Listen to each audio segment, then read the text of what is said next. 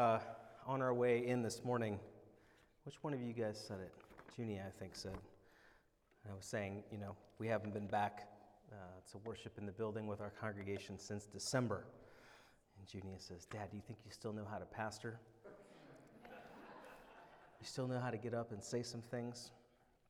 I admitted to her, as I admit to you, there's some rust that the Rozko family is knocking off. I said to Amy this morning, I was like, what time do we leave again? There used to be this time that I knew we left to go into the building, and I had to try to remember that. Hey, I said this in an email last week. I want to say to y'all face-to-face again how meaningful it was to hear from so many of you, cards and calls and texts after the passing of my father just over a month ago. I've mentioned this to a couple of you that I've gotten to have conversations with. A very good friend of mine lost his mom 3 years ago unexpectedly. And he's been a good conversation partner for me this last month. And one of the things that he said to me is that grief is on its own timetable.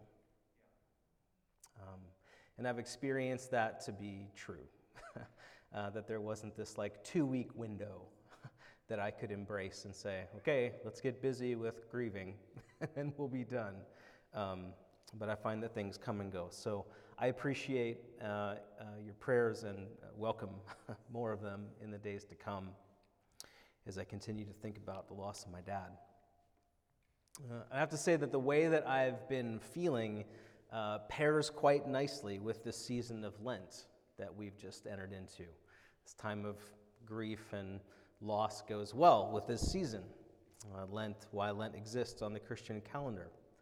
These are 40 days in which we're invited to remember, not just with our brains, but with our bodies. We're invited to remember the hardships and the suffering of God's people and of God himself in the person of Jesus. This is why Lent exists, at least part of why Lent exists for us. And today in particular, this remembering comes to us through two related passages. I'll mention all three of these by the time that we're done, but I want to look at two of them in particular. The first is in Deuteronomy 26.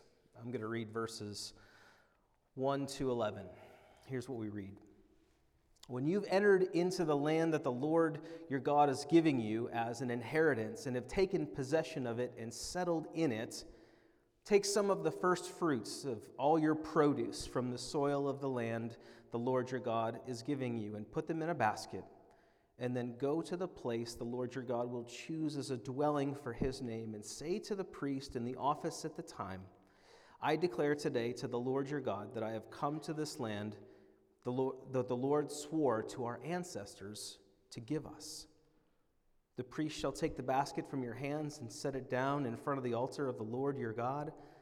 Then you shall declare before the Lord your God, my father was a wandering Aramean, and he went down into Egypt with a few people and lived there and became a great nation, powerful and numerous. But the Egyptians mistreated us and made us suffer, subjecting us to harsh labor. And then we cried out to the Lord, the God of our ancestors, and the Lord heard our voice and saw our misery, toil, and oppression. So the Lord brought us out of Egypt with a mighty hand and an outstretched arm. With great terror and with signs and wonders, he brought us to this place and gave us this land, a land flowing with milk and honey. And now I bring the first fruits of the soil that you, Lord, have given me. Place the basket before the Lord your God and bow down before him. Then you and the Levites and the foreigners residing among you shall rejoice in all the good things the Lord your God has given to you in your household. It's a famous philosopher by the name of Alistair MacIntyre. I actually think I may have shared this quote with you before because it's something I come back to often and is super appropriate for us today. MacIntyre says this, I can only answer the question, what am I to do, if I can answer the prior question of what story or stories do I find myself apart? We saw this in a particular way in the story that Amy exposed us to this morning, right? Whatever was going on for these kids, they just knew they were in the wrong story. There was something that they understood about themselves that told them this isn't the right place for us. And I think you and I as well probably get this on an experiential level if we think about family and family histories. I bet you can think of times that you felt a certain sense of expectation upon you about how you were to behave or make decisions based on what you inherited from your parents or their parents, or all the way back, or think about even all the way back to whatever your ethnic heritage might be, and the sort of expectations that might have been placed on you, conscious or unconscious, about this is what we do, this is how we act, this is how we live. My mom did this, and her mom did this, and her mom did this, and so I do it. Or, hey, you're a Roscoe, and Roscoes do such and such, right? You're a Vitale. This is what Vitalis do. Deliver mail, apparently. You and your dad, right? You're an Okie. This is what we do as Okies. Fill in the blank. I was trying to remember this story the other day. Amy's parents were in town and helped me. Maybe you've heard this before about a woman who, whenever she cooked her roast, always cut the ends off the roast because that's the way her mother cooked the roast. And that's the way her grandmother cooked the roast. And that's the way her great-grandmother cooked the roast. And come to find out, the only reason those ends were ever cut off was because great-grandma didn't have a big enough pan. And here this woman thinks like the right way to cook a roast is to cut the ends off. She's got all this extra room in her pan, but she's still slicing off the ends of the roast. She understood implicitly that she was part of a narrative, part of a story, and this is the way that we do things in our family.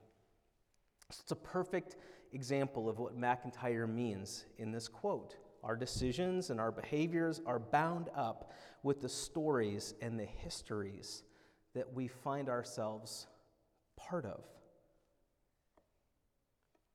Whether we acknowledge it or not, it's these stories that provide a sense of coherence to our lives. Like we get by in the world by virtue of the stories that we tell ourselves. We're always trying to make meaning out of our decisions and out of what other people are telling us and out of the news that we're taking in. We're always trying to make meaning of it, and we're always telling ourselves stories to get a sense of coherence. And that's why it's one of the primary tasks of the church to be constantly rehearsing the story of God and God's people. Because it's ultimately that story, God's story, the story of the people of God and their journey with their God, that's meant to bring the fullest and most life-giving sense of coherence and direction to our lives. Do we understand that? Like this story, the story of who God is and the story of how God has dwelt with his people and led his people, that God would say to us, this is how I mean for you to get coherence. Live your life out of this story. Just recently, I didn't see her here this morning, but Sue Casto was reminding Amy and I of something that we haven't done here in a while, which is recite the Apostles' Creed. And so I'd love for us to do that together this morning and use it to make a particular point. Many of you will know this, but let's say this together. I believe in God, the Father Almighty, creator of heaven and earth. I believe in Jesus Christ, his only Son, our Lord, who was conceived by the Holy Spirit and born of the Virgin Mary. He suffered under Pontius Pilate, was crucified, died, and was buried. He descended to hell. The third day he rose again from the dead. He ascended to heaven and is seated at the right hand of God the Father Almighty. From there he will come to judge the living and the dead. I believe in the Holy Spirit, the Holy Catholic Church, the communion of saints, the forgiveness of sins, the resurrection of the body, and the life everlasting. Amen. That is, the Apostles' Creed is one of the most historic and universally shared ways that churches all throughout history and all across geography have sought to do this work of remembering, reminding themselves of the story that gives structure and direction to our lives as Christians. But back to Deuteronomy. Moses is here giving instructions to how the Israelites, upon taking possession of the promised land, are to behave, namely by bringing the first fruits of all of their produce to the priest, and as they declare the memory of God fulfilling his promises and the story of Jacob, their father, a wandering Aramean, and how God had rescued his people from slavery and oppression. And Moses is telling the people, you're going into this land flowing with milk and honey. You're going to have all that you will ever need, and there is a real danger you're going to forget where you've come from. The story of God and God's relationship with us. How long had the Israelites been wandering in the wilderness? 40 years they've been out wandering. The number 40 has a lot of significance throughout Scripture, but one of the things that it represents is the passing of 2 generations. They thought of a generation in 20-year terms, and so 40 means 2 generations. And so for the most part, 40 years wandering in the wilderness means that there's this huge crop of people who are going to be going into the promised land who are 2 generations removed from the significance of the experience that led them to that place. So you can probably imagine this sort of scene around the campfires at night, that you get all the elders telling stories around the campfire, and all the little ones having this initial sense of like, whoa, God did what? We were where? What was going on? This is amazing. But then after time, as everyone will understand, we get around that same campfire and you get things like, okay, Grandma, I get it. Locusts, frogs, sea parting, blah, blah, blah, blah, blah. Can I go over to my friend's tent now or what? Right? This is what happens when we get familiar with stories. And so it's not hard to imagine why Moses went to such lengths to make sure that the great stories of God remain front and center as he gives the Israelites instructions on how to live and what to do once they enter the promised land. As one person I read this week said, Deuteronomy knows that when a people forget their past, they lose their present and their future. That really struck me. When people forget their past, they lose their present and their future. Now I want to jump ahead to the New Testament. I want to read a passage that relates to this, and it's also really the key text for this season of Lent. So Luke 4, verses 1 to 13, a familiar story for us. Jesus, full of the Holy Spirit, left the Jordan and was led by the Spirit into the wilderness, where for 40 days he was tempted by the devil. He ate nothing during those days, and at the end, he was hungry. And the devil said to him, "If you are the Son of God, tell this stone to become bread." Jesus answered, "It's written, man shall not live on bread alone." And the devil led him up to a high place and showed him in an instant all the kingdoms of the world. And he said to him, "I'll give you all their authority and splendor. It's been given to me, and I can give it to anyone that I want to. If you worship me, it will all be yours." Jesus answered, "It's written, worship the Lord your God and serve him only."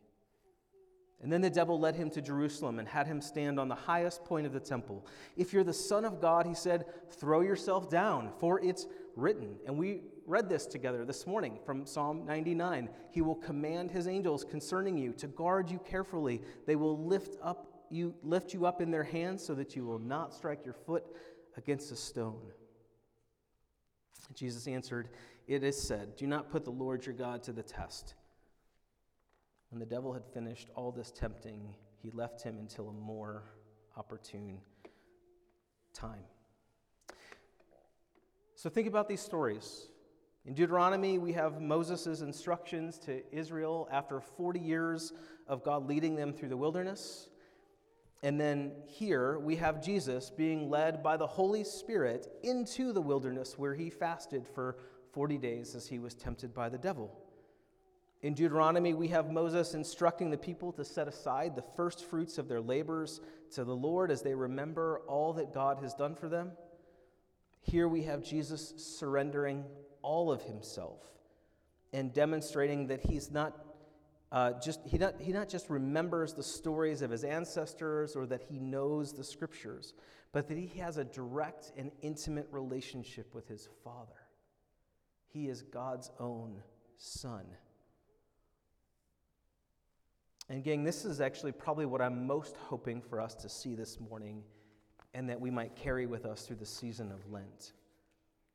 Lent's certainly a season that is meant for remembering the great stories of God's people, especially the ones where God's people had to cling to the promises of God, the promise that God would be with them through various trials and temptations. Like those are especially important stories for us to hang on to. And just as Jesus would have ached as he fasted for 40 days, so too you and I, we may ache as we embrace various forms of fasting and sacrifice over this 40-day season. But the sacrifice is not the point. This is what I really want to impress on us this morning. The sacrifice is not the point. Salvation is the point. Salvation is the point. God does not call us to contemplate our own mortality to depress us, but to remind us that he is the source of our life despite and beyond our mortality.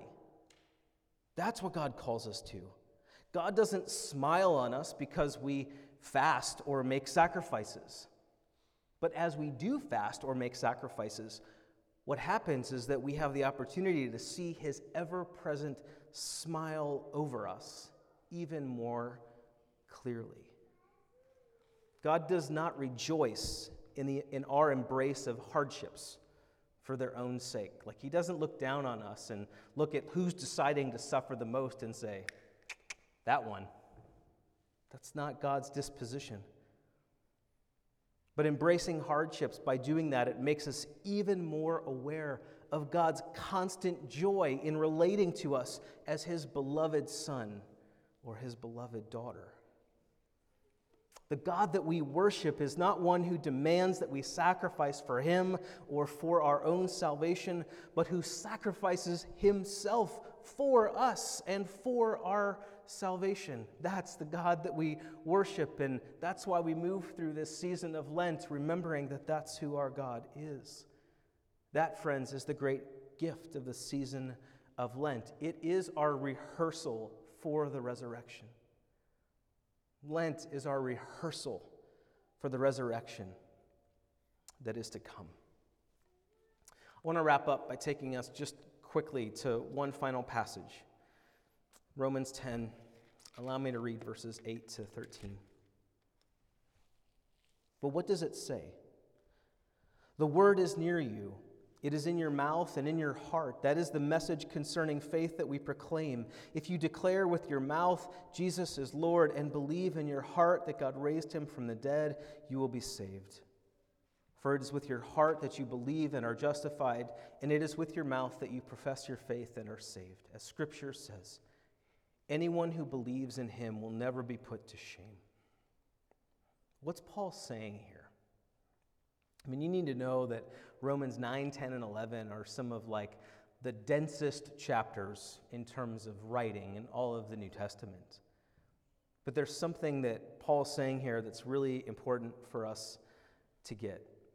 My guess is that we'll read that, and all of us will kind of intuitively know he's not just trying to provide some sort of formula that we can use to somehow manipulate God into saving us. Like, hey, just say these words and voila. Like magic, you're saved. Of course, Paul is not saying that. Actually, what's going on here is that Paul is forcing people to reckon with where their true allegiance lies and to reckon with what story they really believe that they're a part of. If Paul had had a children's book, he would have been asking people, Do you recognize that you might be in the wrong story? In Paul's day, the Roman Empire promised, like this was their language. Roman Empire promised people salvation through what was called the Pax Romana, the peace of Rome. Here was the idea: place your faith, your hope, and your trust in Rome, and we will protect you from your enemies, and we will ensure a good life for you.